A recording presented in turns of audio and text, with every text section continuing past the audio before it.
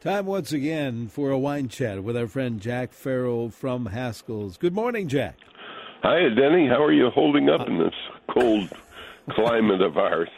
I don't know. I as growing up here as I have, I thought, how come it's getting worse? How come I'm not getting used to this after all these years? How about you? I hope you're doing well. Growing up here as I have, I thought, how come it's getting worse? How come I'm not getting used to this after all these years? How about you? I hope you're doing well. Same thing. I think when you get a little older, your blood gets thinner or something. I used to like going out in the cold. I don't like it so much anymore. I'm with you. Of course, I was a little more active then. You'd cross-country ski or downhill ski, right, or go skating or something like that. I wouldn't think of doing any of that stuff anymore. I'm with you. What can we do today, though, to talk about? I thought, in as much as the weather's so cold, maybe we ought to talk about some hot drinks. And they're always in order. You know, it's very fun if you've ever been to any of the Christmas fairs in Europe.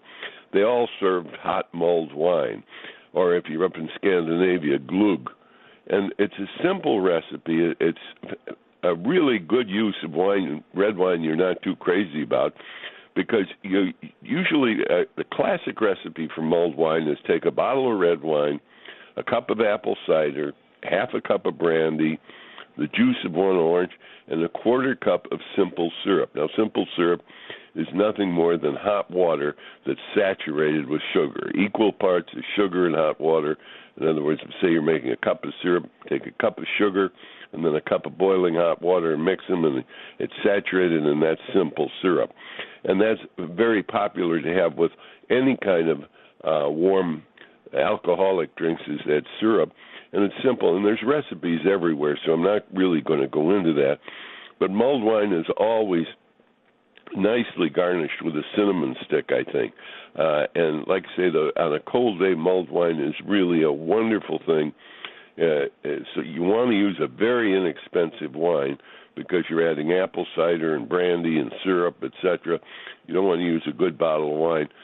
Something very modest, and in a red wine, that's great. And a hot toddy, you know, I remember as a little boy when we'd get a sore throat or something and we didn't have all the wonderful medications that we have today, my mother would take a little whiskey, a little honey, and some lemon juice and hot water, and you'd have to drink that down a little bit. It didn't taste so bad because of the lemon juice and the sweetener in there. But a hot toddy is basically that. And today, of course, we have a wonderful bourbon called Jeffers Creek that makes the best hot toddies I've ever had. And what we do with our Jeffers Creek isn't far from my mother's remedial cough medicine, which we use 1.5 ounces of Jeffers Creek whiskey, 2 tablespoons of honey, and 2 ounces of boiling hot water. Garnish it with a lemon peel, and I'm telling you, that is a wonderful hot toddy. And you know, when you're thinking about a hot toddies, you can mix so many things with them. Whiskey comes to mind in this hot toddy, of course, but the preferred mixes are usually rum. And rum, it just lends itself to hot grog and things like that. But today we're very fortunate because we have so many flavored bourbons, so many flavored vodkas, etc. You can add a lot of flavor to your hot drinks that you couldn't do before. You know, flavored vodkas, there must be 75 of them. And gin can make a hot drink that's pretty good too, but you want a gin that has lots of flavor to it. And of course, when you make those things for gin, add lemon and tea.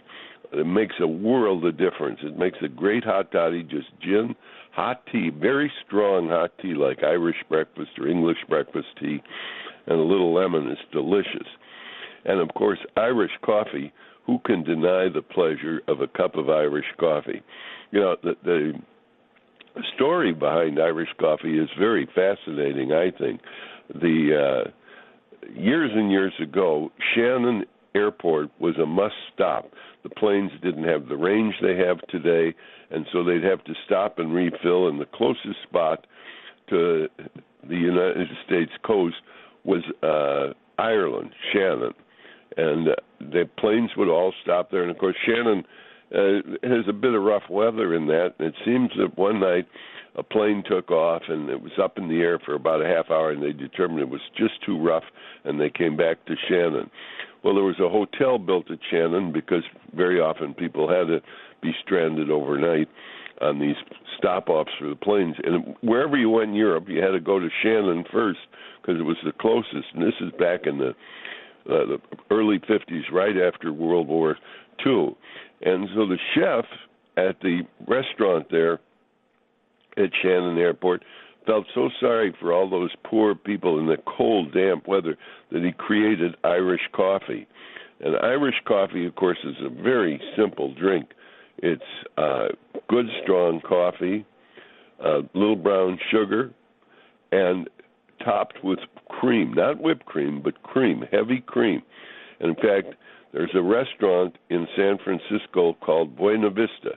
It's right in the bay, down at the foot of, I forget the street, but anyway, everybody in San Francisco knows it because most people think that's the home of Irish coffee. Well, it really isn't. Shannon Airport was, but the owner of Buena Vista went to Shannon and saw these drinks, came home and tried to make them, couldn't do it, and went back to Shannon to see the dairy farmers and how they could get cream that would float on top of the coffee. Well, he was able to discover that when he was in Shannon, brought that secret back and talked to a dairyman outside of San Francisco, and it was born. And today they sell between 2,000 and 3,000 cups a day of Irish coffee at the Buena Vista. If you're out in San Francisco and you've never had a Buena Vista Irish coffee, may I suggest you go ahead and try it. It's one of the best Irish coffees you'll ever have. But Irish coffee is pretty easy to make at home yourself. And, of course, hot buttered rum is wonderful, too. I can't remember who first introduced me to that, but you take about 2 ounces of rum, a couple tablespoons of softened butter, a tablespoon of brown sugar, add some hot water, about 3 or 4 ounces, and you've got a hot buttered rum that'll make anything, no matter how cold it is, toasty warm. And you can use, instead of brown sugar and all these, honey. Honey is a great thing. I had a tequila hot chocolate a couple of years ago, and it struck me as an odd combination, so I thought I'd try it. It was surprisingly very good. Because, adult hot chocolate is a wonderful, wonderful warm weather drink. We all remember hot chocolate from our youth, and we remember it fondly. And adult hot chocolate is just wonderful. All you're doing is adding spirits to it, whether that be rum or whiskey or vodka, whatever. Also, in those adult hot chocolate, what really is good are chocolate or coffee liqueurs. Tia Maria is good, and we have one called Louisa. And Louisa is a wonderful liqueur for after dinner, but a great mixer to have with just coffee. And Louisa's got caramel, coffee, and pecan-flavored liqueur, whereas, Tia Maria and Kahlua are primarily coffee only. Louisa has caramel and pecan mixed with that coffee, and what a marvelous flavor it is when it's blended together. And then for just say you want a simple hot drink for this cold, cold weather, how about just hot apple cider? You just mix rum, apple cider, and cinnamon, heat them up, and boy, is that good. And I suggest that when you do that hot apple cider, use a spiced rum that has a little more flavor and is very interesting, enjoyable, simple. Like I say, just rum and hot apple cider, and make that rum a little spiced, and it's wonderful. Incidentally, all these recipes, you can see them on our Haskell's website, and also you just can Google them for that matter. It's so easy today. I remember we created a drink, or a friend of mine created a drink. His name was Lester Gruber, and he had a restaurant which is still in operation in Detroit called the London Chop House. And Lester was a tinkerer with drinks. He founded the Chop House in 1938, and I didn't meet him until, late 60s, early 70s. And he invented the Bullshot, which was a popular drink. You don't see it around much anymore. It was vodka mixed with hot bouillon or consommé, and it made a wonderful drink. And I was thinking the other day, I'll bet you that would be a terrific hot drink. Tried it, and by golly, it was the Bullshot. Very simple. Your favorite spirits, or then you just fill it up with hot bouillon or consommé or beef broth, and you're off to the races with a wonderful drink there. Of course, lattes are wonderful drinks that everybody knows from the coffee houses. Those can be perked up a bit with your favorite spirit, too. Tom and Jerry, eggnog. A friend of mine used to drink scotch and warm milk on cold days. I don't know whether I could ever get into that, but he sure liked it. And the mixers you have today are just so wonderful.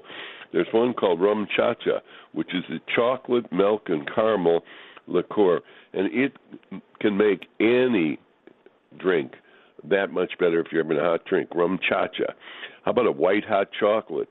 And I already mentioned Irish coffee. Mexican coffee is pretty good, too. The only difference is you use a little tequila in it. But other than that, it's the same as Irish coffee. But I think you get the idea here. In this cold weather, you can turn everything around by feeling good about it, at least inside, if you have a hot drink. And these hot drinks are just delicious. But, you have to be careful. It's like when people have punch or something.